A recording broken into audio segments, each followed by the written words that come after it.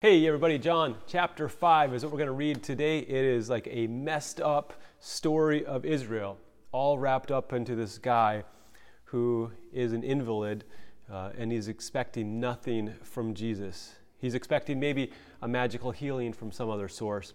Jesus has words and actions for him. Good stuff as we explore and hear God's word today. All right, let's pray. Thank you, Lord, for this word. Open your word to us. Give us patience and knowledge of the hope that we have. Help us to cling to you by faith. In Jesus' name, amen. Here we go. By the way, please comment if you are brave enough and share what might be your favorite verse or favorite part of the story. All right. After this, there was a feast of the Jews, and Jesus went up to Jerusalem. Now there is in Jerusalem by the sheep gate a pool in Aramaic called Bethesda, which has 5 roofed colonnades. In these lay a multitude of invalids, blind, lame, and paralyzed. One man was there who had been an invalid for 38 years. By the way, in the Septuagint, in Deuteronomy chapter 2, Israel was in the wilderness for 38 years. Coincidence? I don't know. When Jesus saw him lying there and knew that he had already been there a long time, he said to him, "Do you want to be healed?" What a great question. Of course he does, right? Maybe. The sick man answered him, "Sir, I have no one to put me into the pool when the water is stirred up, and while I am going, another steps down before me." And Jesus said to him, "Get up and take up your bed and walk."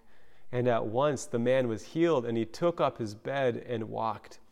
This is sign number 3 that Jesus has done. So pretty cool stuff. The first one was water into wine. Second one was healing the young man or boy from a distance. And now it's healing this man who cannot walk, and he heals him instantly. He takes up his bed and walks. Now that day was the Sabbath. Watch out, it's the Sabbath. Verse 10. So the Jews said to the man who had been healed, "It is the Sabbath, and it is not lawful for you to take up your bed." But he answered them, "The man who healed me, that man said to me, 'Take up your bed and walk.'" He blames Jesus that he is breaking the Sabbath by picking up his bed and walking. They asked him, "Who is the man who said to you, 'Take up your bed and walk'?" Now the man who had been healed did not know who it was, for Jesus had withdrawn, as there was a crowd in the place. Afterward Jesus found him in the temple and said to him, "See, you are well. Sin no more, that nothing worse may happen to you." In other words, stop rejecting my word. See that nothing worse may happen to you. Acknowledge that you have been healed, and don't put up with these shenanigans from those who oppose and make up their own rules and traditions. Verse 15, the man went away and told the Jews that it was Jesus who had healed him. Come on, dude.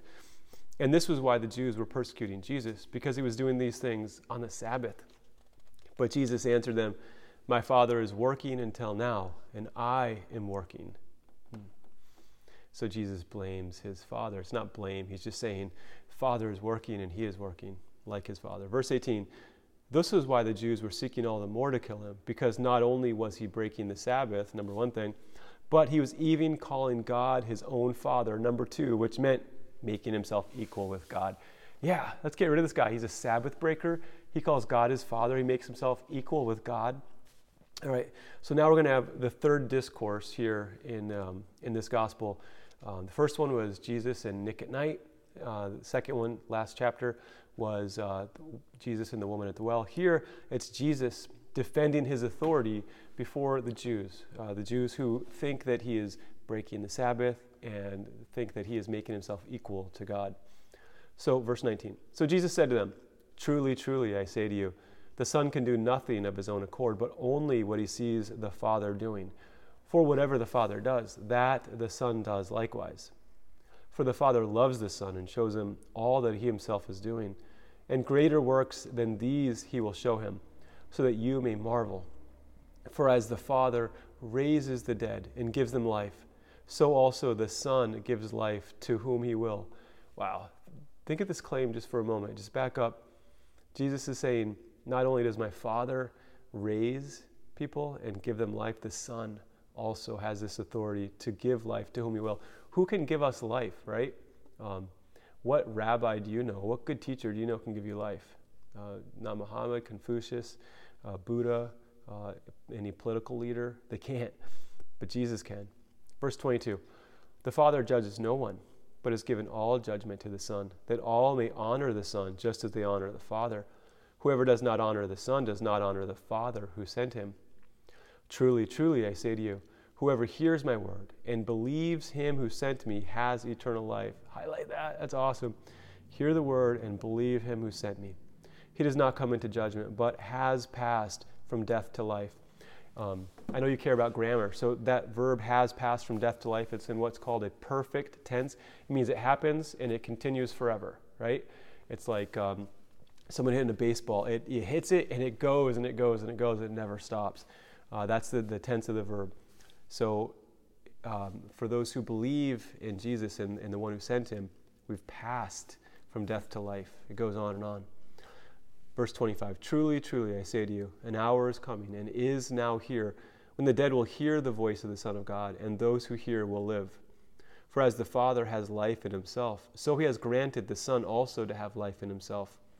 He's talking about the last day, but he's also talking about this day, how his word, just like in the beginning, God spoke and said, let there be light, and there was light. God, by his word, he made things happen. So here, today, he speaks his word and things happen. Dead people like me are brought to life. Verse 27, and he has given him authority to execute judgment because he is the Son of Man. Do not marvel at this, for an hour is coming when all who are in the tombs will hear his voice and come out, and those who have done good to the resurrection of life, and those who have done evil to the resurrection of judgment. Think of the authority of Jesus here. Who else can say at the end of time, I'm going to raise people out of the dust, and I'm going to assign to them life or death? Wow. Jesus does this. Jesus claims to do this. He is no mere teacher. Verse 30, I can do nothing on my own. As I hear, I judge, and my judgment is just, because I seek not my own will, but the will of him who sent me. If I alone bear witness about myself, my testimony is not true. There is another who bears witness about me, and I know that the testimony that he bears about me is true. You sent to John, and he has borne witness to the truth. Not that the testimony that I receive is from man, but I say these things so that you may be saved. He was a burning and shining lamp, and you were willing to rejoice for a while in his light. But the testimony that I give is greater than that of John. So he corroborates with John. John pointed him, but he gives a testimony greater. For the works that the Father has given me to accomplish, the very works that I am doing, bear witness about me, that the Father has sent me.